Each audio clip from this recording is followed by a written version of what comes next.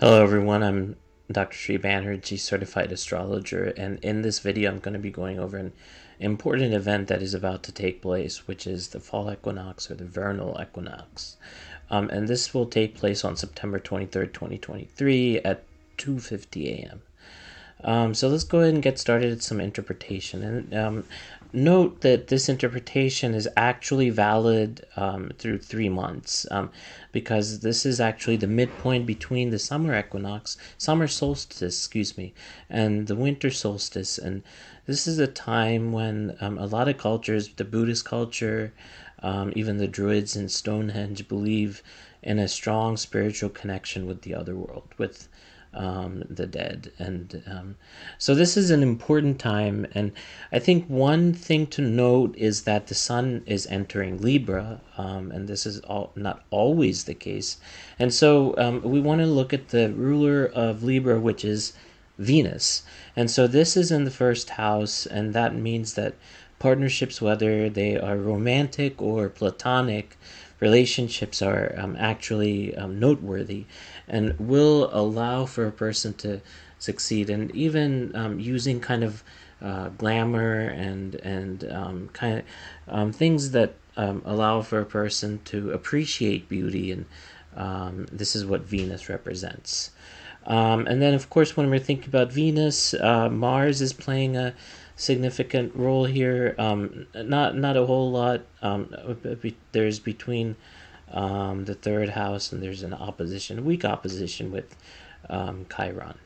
And then we can look at, of course, the sun is the most important at this point, and what is going on there. However, there's always good to look at the moon. It's the most fastest transiting planetary body within the horoscope. And so you can see that Capricorn moon, which is kind of a not a restricting, it can be used as kind of a practical building block from understanding how you can kind of temper some of the plans that you may have. So why I go there now is that typically all the things that you've done thus far until now, this is the time to harvest, literally, quite literally, a lot of your fruits and vegetables and everything. You go into the ground and you harvest. Similarly, you're harvesting some of the things that you might have worked on, and these are actually coming to completion. Again, this is a time when you're perhaps reevaluating things and thinking about new beginnings, and most importantly, though, in understanding what types of ways that you can embrace beauty and aesthetics, kind of going into and maybe taking some time to actually smell the roses rather than going in and doing one thing after the other.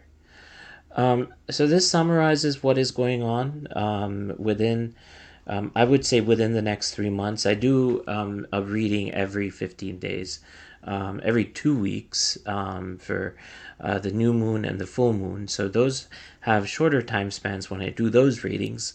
However, when I'm doing this reading, this is going all the way to the winter solstice. I hope this has provided you with some insight. Thank you for listening.